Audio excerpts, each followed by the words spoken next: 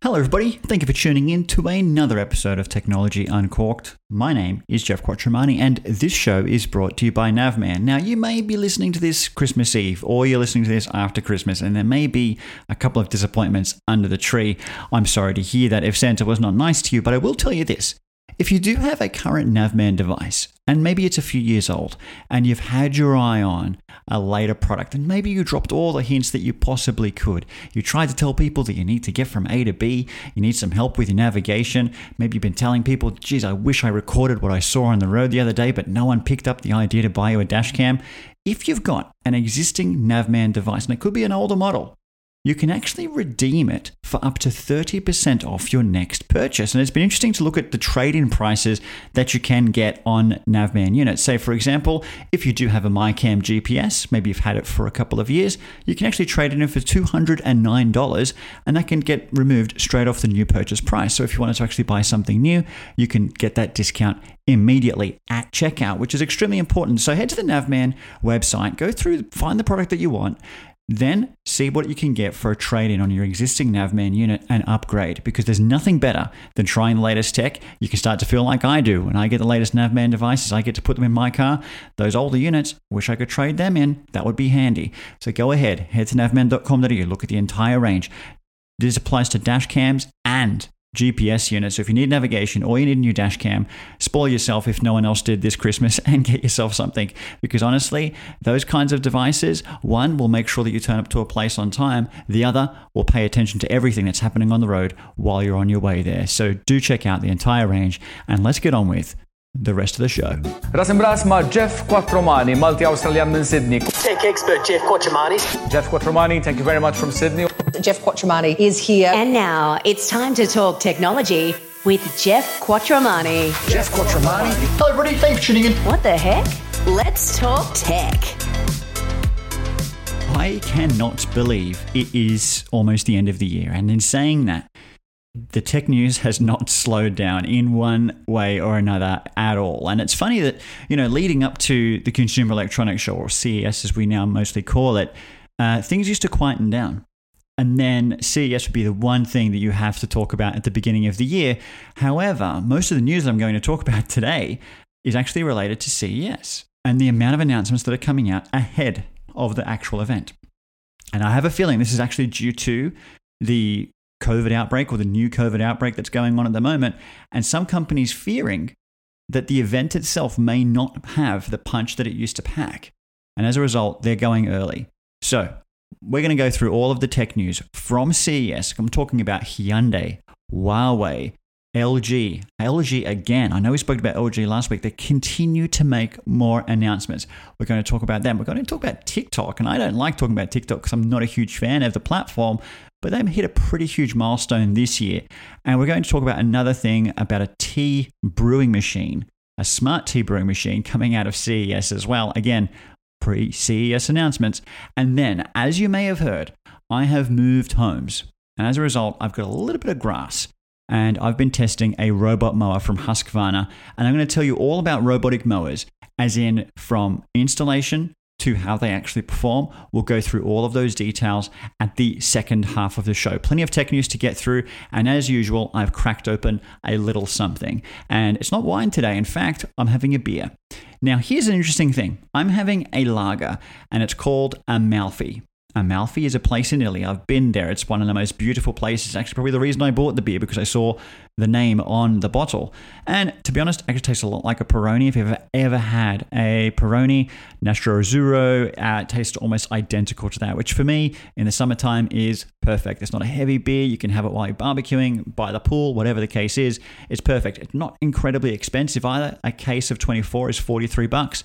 That works out to be $2 something a pop. That's pretty good. What's interesting though is based on everything I've just told you, the location, the name, the origin of the Amalfi Lager is Portugal.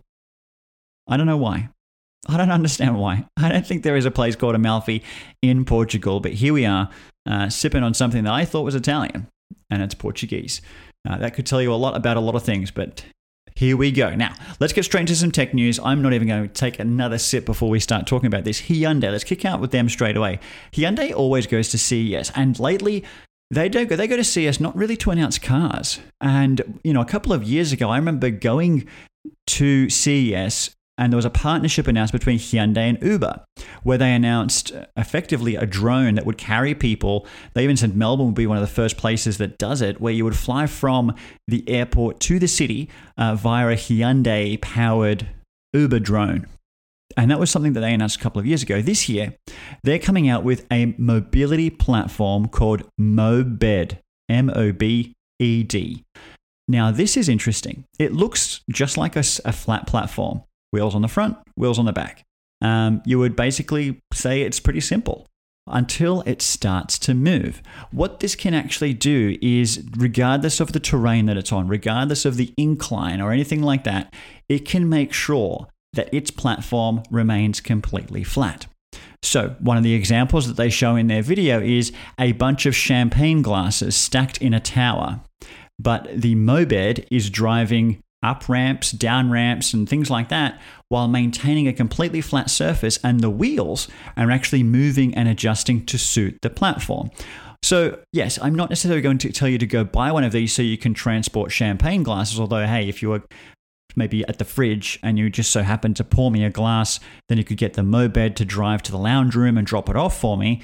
Think about what this can actually do for delivery services. We've seen Domino's in the past want to do drones and robot delivery. What if something like this could mean that any bump, any hill would make sure that the pizzas aren't sliding around, that they're not being pushed up to one side because they're going downhill? It would remain completely flat. So I think it's an amazing use of technology. What Hyundai is demonstrating here, we have to remember, Hyundai bought Boston Dynamics. Boston Dynamics are the guys who make all those incredible robots, the ones that look like dogs, the one that looks like a human and can stack shelves and do backflips and stuff like that. But this is the potential for real use, where you're taking a very simple mechanism from Boston Dynamics and you're turning it into something that could potentially be coming to market, and with a real use case, because a flat platform, as simple as that sounds, could actually lead to huge other ideas of how couriers might start to use it. They even demonstrate putting a baby's pram type capsule on top of it, or even just imagine having something like this around the home that could follow you around and carry your things for you. So an amazing idea from Hyundai as well. And then interestingly, another /car company has been invented. Huawei. Huawei we've spoken about many times before. I'm not a huge fan of Huawei, given that I think there's a bit of shiftiness going on into what they're actually doing behind their products. But let's put that aside for a second. Huawei has revealed their first electric vehicle. Yes, this is the company that makes smartphones. They wish were making NBN infrastructure, tablets, laptops, headphones. Now doing a vehicle. It's called the AITO, A-I-T-O M5. Now, M5 is an amazing BMW, but I guess Huawei is good at copying things. The Huawei AITO M5, this is a SUV. It's an electric SUV. It's going to come in a two-wheel drive and a four-wheel drive variant. They're saying it's going to be available in about 50 different cities. Now, I'm going to guess that all those cities are actually in China. I don't think this Huawei vehicle will ever make it off the China runway, or whatever you want to call it. I don't think it's leaving China. I don't see this coming into Australian dealerships anytime soon. I definitely don't see it getting into America anytime soon. But what's interesting here is that Huawei is really pulling in all of the technology that they do have. If you think about some of the products that I mentioned before, tablets, audio products, they start to really give you an idea of what a car interior could be capable of. I mean, it was a couple of years ago, again, at CES, where Sony revealed a car. And again, Sony having so much power and might in tech, the entire infotainment system, the speakers that they use, all of the technology inside the car being Sony powered kind of made a lot of sense. And I guess in this instance, it also makes sense for Huawei.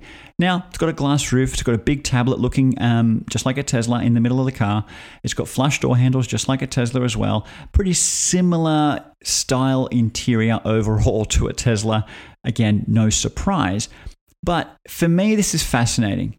It could potentially be what China is looking for in their electric vehicle market. They love to buy their own.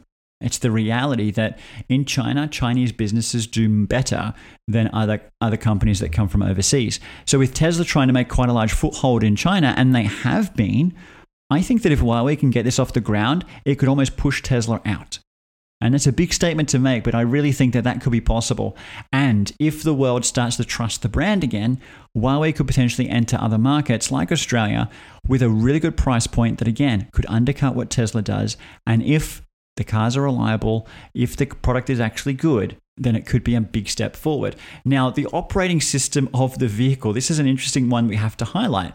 Knowing that Huawei cannot have Android Automotive in their car like you see in the Polestar, knowing that they couldn't really have CarPlay capabilities because of this issue with the United States, they're using Harmony OS, which is the operating system that they built for their existing smartphones. Harmony OS is what was meant to be going into their smartwatches and things like that. Again, most of these products aren't coming to Australia because we don't want them. But to be honest, that's what's going to be the operating system across their entire board. So now we know that their operating system will stretch from vehicles, smartphones, tablets, watches, the whole lot. There's something in that. And if we've always been talking about when Apple will eventually make an electronic vehicle or a car at all, I think Huawei is really giving us a nod into what's possible. And if you start to think about what an Apple car could look like, now that we can see Huawei has done it, Apple could be next. And we've been rumoring about that for a very, very long time. And that would be huge. An Apple car, now that we're seeing this reality of a Huawei vehicle, we've seen a Sony vehicle, maybe we actually will see an Apple car. And maybe next year in 2022, we'll actually be talking about the iCar or whatever you want to call it. It could happen. Now, after this, we're going to talk about some big news from TikTok. We're going to talk about a tea machine. If you love your tea, maybe this is going to really win you over. Some news from LG, and then we're going to really unpack robot mowers. Now, the website or app or service, we're going to call it TikTok. It's been around for a couple of years now, maybe even 3 or 4. But it really, in the pandemic, accelerated out the wazoo. It was absolutely something that became the ultimate pastime, that if you were in lockdown, if you were bored, you could be sitting on your phone, literally flicking through short form video on TikTok, learning something, having a laugh, whatever it was.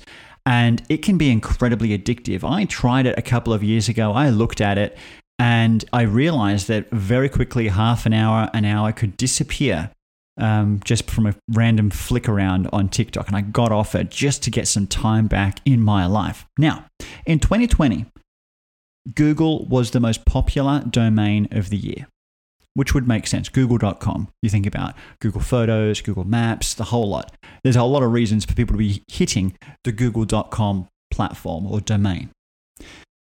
In 2020, TikTok was number 7. In 2021, things have changed dramatically.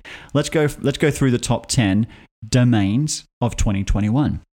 At number 10, WhatsApp. Makes sense. I use WhatsApp a lot. Not surprised. Number 9 is Twitter.com. Okay, I'm actually surprised. I thought Twitter was a bit smaller than this. I thought maybe they'd be behind WhatsApp. Number 8 was YouTube.com. Massive surprise from me, because I would have thought in 2021 more and more people watching YouTube content than ever before. Maybe they were. Maybe it has grown. Maybe they weren't in the top 10 last year. Certainly this year at number 8. Number 7 is Netflix.com. So Netflix is now outranking YouTube. That's a big call out in itself. Amazon.com at number 6, no surprises in terms of the amount of online shopping that people would have been doing on Amazon.com. And also given that Amazon.com is not necessarily a global brand, it's not in every single country yet, that kind of number 6 kind of is a good fit. Number 5, Apple.com. Again, more people buying tech than ever before, especially in 2021. Apple actually brought out a reasonable iPhone upgrade compared to a couple of years prior. Maybe this was a good reason for Apple to start to shoot to number 5. Microsoft.com at number 4. I think that's interesting, and I think there actually is some misleading numbers in that. I don't think a lot of people are actually personally browsing to Microsoft.com. I think their computers are constantly polling Microsoft.com for Windows updates, for patches. And as a result, every PC around is actually contributing to those hits, to those domains, I'm guessing. Facebook.com at number 3. Okay, who would have thought that social media would be popular? Of course it is, especially during a pandemic. Number 2 is Google. Google.com is number 2, and that's because number 1 is now TikTok.com. TikTok is number 1. Of every other website I just mentioned, TikTok. Now, how on earth is that happening? Given that if you did a walk around the street and you spoke to 100 people, I think 10% of them would actually say they use TikTok, especially if you consider Google, especially if you consider Microsoft. Now, the reason that is because every time it's hit, I believe it's a count. Whereas how many times do you need to Google search something every day compared to how many videos do you watch on TikTok.com? I would love to understand how this is calculated, because if I open the TikTok app and every time I start playing a new video, is that counted as a hit to the TikTok.com domain? I think it might be. So every time I'm scrolling through a 5-second, 1-second video, or I literally don't even start watching it, I feel like that is a trigger. That is a click. That's a click. That's a click. And if so, no wonder TikTok.com can get to number one, because no one's Google searching like that. No one's searching. They're searching, scrolling, clicking. TikTok, swipe. Something in that. I wonder how this is really assessed if you think about just domain clicks. I think that's where the numbers are coming from. However, either way, it's still incredible to see. Again, if I use that same analogy around the clicking, of course Netflix would drop down because people spend more time watching than scrolling. People spend more time watching on YouTube than searching. So for me, I'm fascinated. Although, if we use the same click analogy and I go back to WhatsApp, is every message sent a click on WhatsApp? And if so, how the heck is that not number one?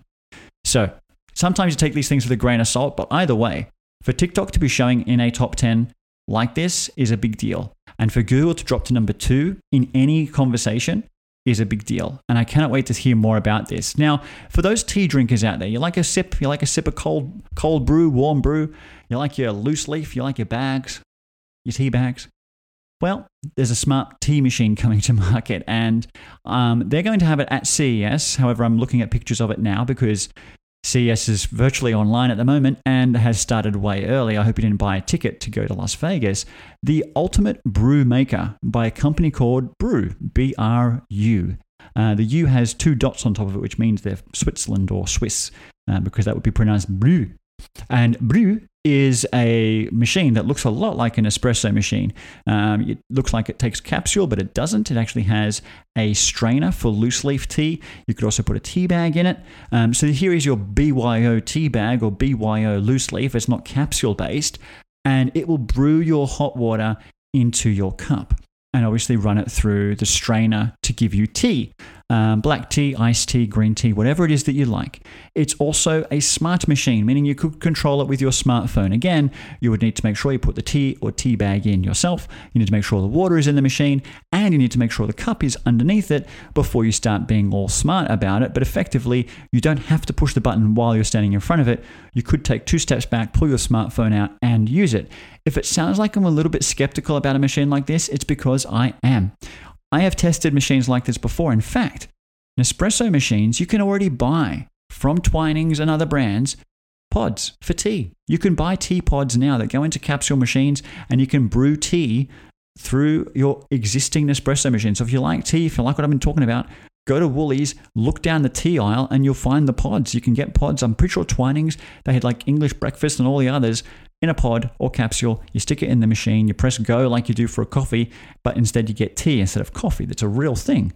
So why would I want a machine that can do it? It's another appliance. We just normally get a kettle. And even with a coffee machine, you can run just straight hot water without a capsule in there. And you get hot water with the existing tea bag that you were going to put inside the brew. And instead, you're just going to have the hot water coming out with the tea bag, which you can easily dispense, which you'd have to do anyway, even in this world's first smart automated tea machine. And you would get the same result. So I don't think that tea needs to be smartened up. I think there's a reason why tea has been around for centuries and has not really evolved that much. Because to be honest, it doesn't need to. It's like a glass of water from the tap. You can pretty it up, you can change the tap, you can put a filter on it. At the end of the day, it's just a cup of water. Just give me my cup of water. Now, moving forward, LG. We spoke about them last week in terms of CES announcements, and here we are again with more announcements from them. LG won't have much to say on the actual CES week from the sounds of things. They'll just probably be showing them and showing more videos and photos of them. Instead, monitors for working from home or for the home office. Now, I have a single monitor on my desk. It's a very widescreen monitor from Samsung. It's very wide, and I like it. I like to split my windows. I don't like to have two monitors, and I generally don't like to multitask. For example, right now, I'm talking to you. I can see my podcast audio being recorded, and I can see my notes. I don't have my email open in another window. I don't have Twitter on another screen. I don't have anything else because that's a distraction. I'm talking to you, and I want to make sure my attention is 100% committed to you. That's why I single screen. However, LG has made an announcement for a monitor that actually could intrigue me a little bit. As I said, mine is very wide. What LG has announced is what's called a dual-up monitor. Now, it almost looks square. It actually looks like two widescreen monitors stacked on top of each other. What LG is trying to do here is avoid us turning our heads left to right all day as we look from each side of the screen or across two monitors, and building a single screen that effectively is two monitors stacked on top of each other. And I've seen industries where that is a normal thing. In fact, when I once upon a time used to run a second screen, I had it in portrait mode. I used to turn it so it was vertical, and that was my way of actually looking at my second screen, because if I was working on a document is portrait, so why shouldn't my screen be portrait? It made more sense that way.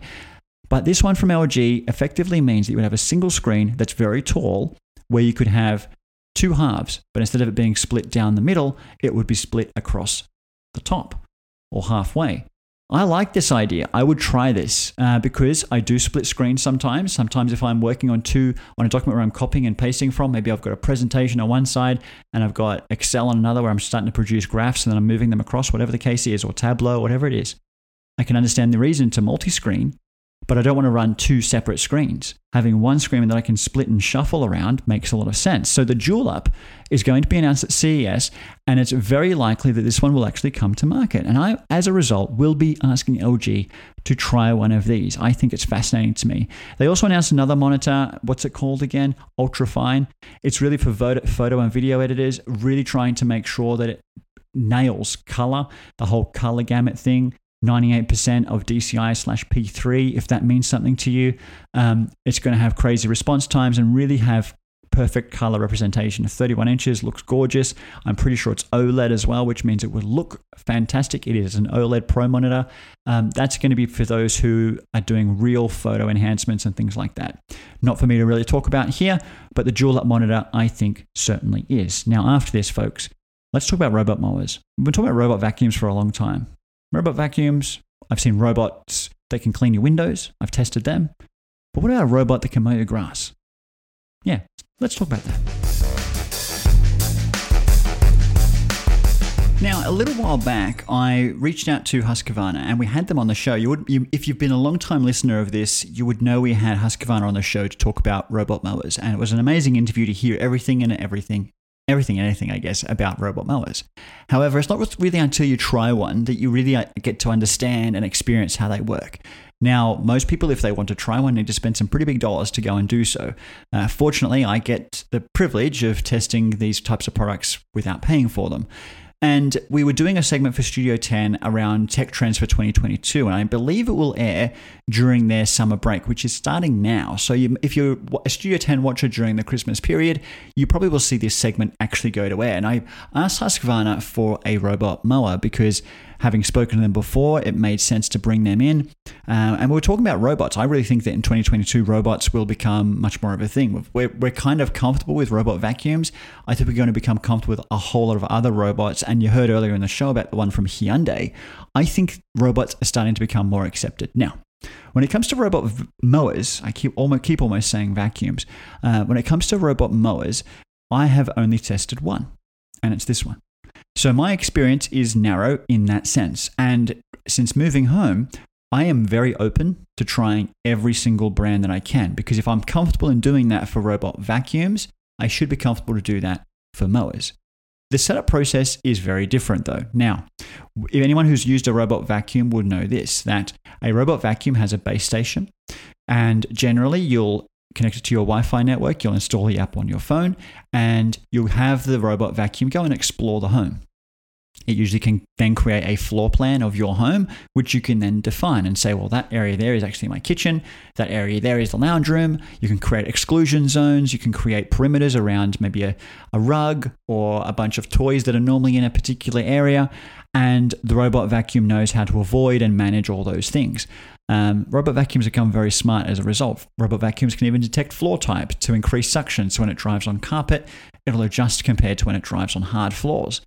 But with all those things in mind, stepping into a robot mower actually felt like I was stepping back in time. So you unbox the robot mower, and the robot mower actually isn't terribly big. It's about the size of a push mower without the handles. It's 4 wheels, and there's a deck underneath it. It's a very different deck to what you would see on a push mower in terms of where the blades are. This one seems to use what looks more like razor blades. I actually feel like I could shave with these blades rather than just put them on the mower to cut the grass. And you take this mower out, and it has a base station just like a robot vacuum. You put the base station down. I call it a garage because it feels like I'm parking it in there. And the next step is actually to run a guide wire. And a guide wire helps the mower understand where to stop. And this was interesting for me because I was thinking, well, my robot vacuum doesn't need me to tell it with physical hardware on where to stop. I could probably get it to map the area and then tell it, well, don't go there, there's a flower bed, or don't go further than that because it's no longer my property. The guide wire does that. The app does not. And that's interesting to me. So here I was, I picked the worst day to do it, guys. I picked like a 40-degree day to go and install this robot mower in a portion of my backyard. And I had to install guide wire. It comes with a ruler and it tells you a bit of a guidance as to, if it's approaching a rockery or a rock wall, for example, it should be a bit further away because you don't want the mower to actually hit that wall because it would effectively start to damage it. You want it to make sure it stops just before it. But if you've got, say, dirt or something flat that's beyond the mowing area, you might want it to go all the way to the edge because if it does encroach on that by a centimeter, not going to be a problem for the mower and not really going to be a problem for what's on the other side. So you start to analyze how far your guide wire should be from certain parts of your yard. And at every maybe 60, 70 centimeters, you're putting a peg in the ground. So a peg in the ground as you're laying the wire. And you don't want the wire to actually be sitting too high or too loose because your robot may actually cut the wire. You have got the choice of digging a little bit. If you've got a shovel, you could put a shovel in the ground and start to really bury the wire. But effectively, if you lay it on top of the grass within reason, the grass will eventually grow over time anyway. So the mower is happy just to drive over the top of it if it does go that close. You run the guide wire around. If you've got something around, say, the middle of the yard that you don't want the mower to mow across, maybe you've got a small garden bed that it could potentially drive into, then what you need to do with the guide wire is you have it come to a point of the side of the yard and then you run it in a straight line from there to that garden bed or whatever it is. You then go a full loop around the garden bed and then almost side by side back to the side of the yard. So you almost create this lollipop design where from the fence you draw a lollipop. So stick, lollipop around the garden bed, lollipop stick back down. And then you continue going around the perimeter of the block. That helps the robot mower know that there is something in the middle, but because those lines leading to it are so close together, it's actually allowed to drive all the way over. So when it starts to sense a double line, it knows it can cross it. If it's a single line, it knows it cannot cross it. So that's the way it actually understands garden beds. So if you've got one and you've been worried about robot mowers coming in and you've got a little herb garden or whatever it is, that's not going to happen. So you go ahead and you do it all. For me, it was probably around 900 square meters that I'm trying to cover with the robot mower. It's a pretty sizable amount compared to what probably a typical backyard would be for a robot mower, but they actually come in so many different sizes of robot mower that the one that I was actually testing is the Husqvarna 315X, which actually has a working area capacity of 1,600 square meters. So for me to do it 800 to 900 square meters is nothing for this one that I'm doing. And here we go. I've run the wire all the way around. I think by then I've literally developed skin burns on my neck because I was just nowhere prepared for the weather that I was having that day.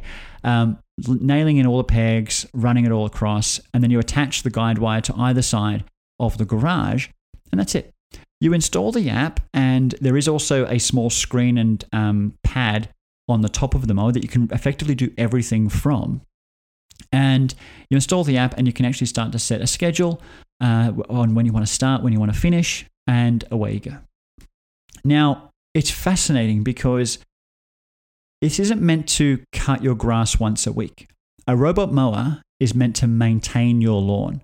And there's a very big difference between maintenance full-time or maintenance part-time.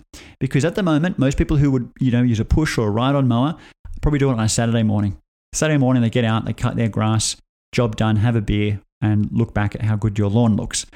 You need to do that on that Saturday and then run the guide wire. Then your mower will maintain that for the rest of the year. That's what the job of the robot mower is to maintain the height of your lawn. So what you'll have it do is drive maybe 5 times a week, maybe for 12 hours a day, 5 times a week. That mower will go out, drive over the top, maybe cut 1 or 2 mil of your grass every time it does go out.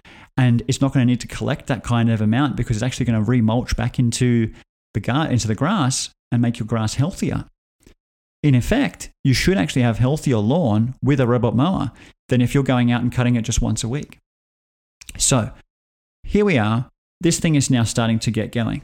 And I'm watching it, and you can actually tell the difference. Even though I had mowed prior to doing the installation, I was noticing where it had been and where it hadn't been. And that was really interesting to watch because obviously the heights, I couldn't exactly get them perfectly aligned in terms of what the push mower was set at to what the robot mower was set at, but I could tell where it had been. And I'm watching the way it works, and it literally is like a pinball, like a pinball table, literally just going towards one side, finding a guide wire, turning around, going into the other side, just driving around aimless, completely aimless. It uses GPS assisted technology to try and help it navigate better. And I think over time, I did start to notice that it was going for areas it hadn't been before rather than going back over areas it had been. But when you're watching it, you would actually assume that it just has no idea what it's doing and where it's going. The first time I started to run it, I noticed a couple of problems. And the first thing was this. In some areas, I put the guide wire way too close to the edge. And that meant in some areas of my garden, there is a ditch between the lawn and the garden bed. And that ditch was where I was putting the guide wire because for me, I was thinking it's such an easy way to hide it. Put it in that existing ditch that's already there and the mower will come. It may hit the wall, but it's fine because the guide wire is buried and secure. It was a bad idea. I needed to stick with the rules. I need to stick with what Husqvarna was saying. Put it 20 centimeters back to make sure it's not running into the wall. Because what I found was that if it was approaching on an angle or sideways, both wheels or 2 sides or one whole side would actually fall into the ditch and it gets bogged. So I was effectively getting the mower stuck, and that was a bit of a problem because I don't want to have to watch the robot the whole time and make sure it doesn't keep getting stuck. So I had to almost redo maybe 30% of my guide wire to make sure it was more conservative in my approach rather than just saying, yeah, who cares if it gets too close to the garden or if it bumps into a wall. I actually need to think, you know what, I'd rather pull the guide wire back a little bit and then whippersnip once a week to do those edges rather than hoping that the mower could actually do it all. So that's one thing that I learned straight away. The other interesting part is that you can run this thing literally whenever you want, as much as you want. It's so quiet. In fact, I could record this podcast with the mower mowing next to me, and I don't think you would know. It is so quiet. It's an electric mower, but I've seen electric push mowers. They're still quite noisy. This thing just does not make noise. Every now and then you hear like crunching. It's like a chunk, chunk, chunk, like it's chewing on some grass as it's trying to get through. It works. It works really, really well. It has got a very small deck. Which means that it does need to run, especially on a larger block. It needs to run a lot. And I've had mine installed for a little over a week now, and I've started to get this carpet finish appearing, but it did take that long before it all became quite consistent. So you do need to give it time. You need to give it a chance to start working. I love that this one has LED headlights on the front, even though they are purely for decoration. The headlights are on, you're thinking, oh, that's so convenient that at nighttime it's got headlights so it can see, but actually there's no sensors on it. It's still following a guide wire. The headlights actually help you see that the mower is just putting around your backyard. You can integrate this with voice control. So you can use your Google Home or your Amazon smart speaker to stop and start your Husqvarna auto mower. And I like that. But for me, I let it run on a schedule, and I use If This Then That, which is a smart automation tool to work with Husqvarna and the weather. That's a simple thing that you can do in the Husqvarna app, is link it to the weather, which means that if it's going to rain that day, it doesn't mow. It just stays on charge. I've seen articles where people have pretended to be able to compare other brands and have said that this one doesn't support weather. It does. It's literally in the app if you look at it or actually bother to review it and try it. And look, let's be clear. There are plenty of other brands that do robot mowers. Gardner, Works. There are plenty of other brands. For me, Husqvarna is a brand I knew. They're a brand who are in mowing already, and this is their adaptation into robotics to make it work. So far, so good. I haven't got a complaint yet. I think my biggest complaint was myself. I needed to make sure that I set this thing up properly, install it properly so that I can use it and make sure that it is effective. Now, again, I have bought 15 acres. This thing is not going to cover all 15 acres. It's covering a very special part of my yard, but it's an area that I will no longer need to touch. It's meant that the large lawn tractor or zero-turn mower that I have bought for the rest of the property doesn't need to go in that space, which meant that I can actually get a more heavy-duty zero-turn mower because it's going to cover the paddocks, while this robot covers the more delicate areas of the yard. I actually still use a push mower for some of the other small lots of grass that I do have because it is easier to get in and out of with one of those, but otherwise I've got a really nice part of the yard being covered with the auto mower. And I trust it. I trust it really well in terms of its safety, the way that it operates. I can be looking out the window at nighttime and there's the mower just putting around. It's so cool to watch. I make sure that I don't start the mower when the grass is still wet. So if, first thing in the morning it's not running, I usually do like a 10 a.m. to 9 p.m. Schedule. Let it run literally all day during that period, but maybe only 3 or 4 times a week going forward now that it's started to catch up with itself. The biggest problem, I think, or the biggest barrier to entry here for anybody looking at getting one is price. These things aren't cheap. And I know that Husqvarna probably carries a brand pedigree to it, but almost in any brand, finding something for less than $1,000 is pretty much impossible, especially one that can cover some land. So here we are with the 315X, which I've been testing, is $3,399. That is not cheap. Now, you might find them on special and things like that sometimes, but their cheapest one, the 305, is $1,699. It will cover 600 square meters. So for an average suburban home, that's probably just fine. But it's a big upfront cost. You really either have to hate mowing or you just want a beautiful looking lawn all year round. They go all the way up to, let me scroll down a bit, all the way up to $6,600. That's a four-wheel drive machine that can cover almost an acre, almost 3,500 square meters, and it will handle slopes of 70 degrees. So that's really going to be happy with any incline you can throw at it. 70 degrees is an insane slope to cover on a robot mower, but here we are talking about them.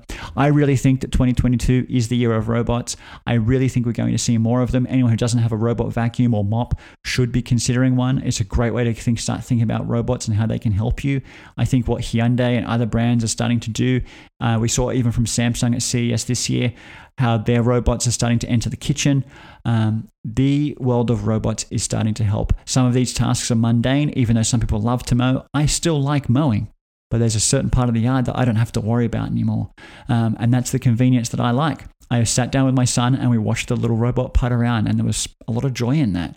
Instead of him watching me cut the grass, we both sat and watched the robot mow along.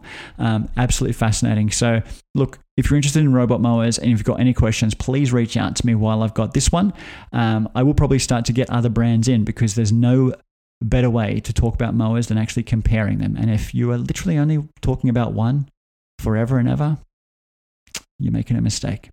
Ladies and gentlemen, you've been listening to Technology Uncorked. You've been a wonderful audience, and I hope you have an amazing Christmas if you haven't already. And stay safe, look after each other, look after yourself, number one. And I will speak to you in 2022. Am I speaking to you again next year? No. I will still speak to you again this year. We'll have an end of year episode still to come because this show ain't stopping, and I look forward to it. I really look forward to it each and every week, talking to you guys and hearing back from you. Some amazing responses from last week's show, especially around internet use and things like that. Keep that stuff coming. Any questions you've got about anything we talk about on the show, reach out to me. I'm here forever and ever. Amen. Bye-bye.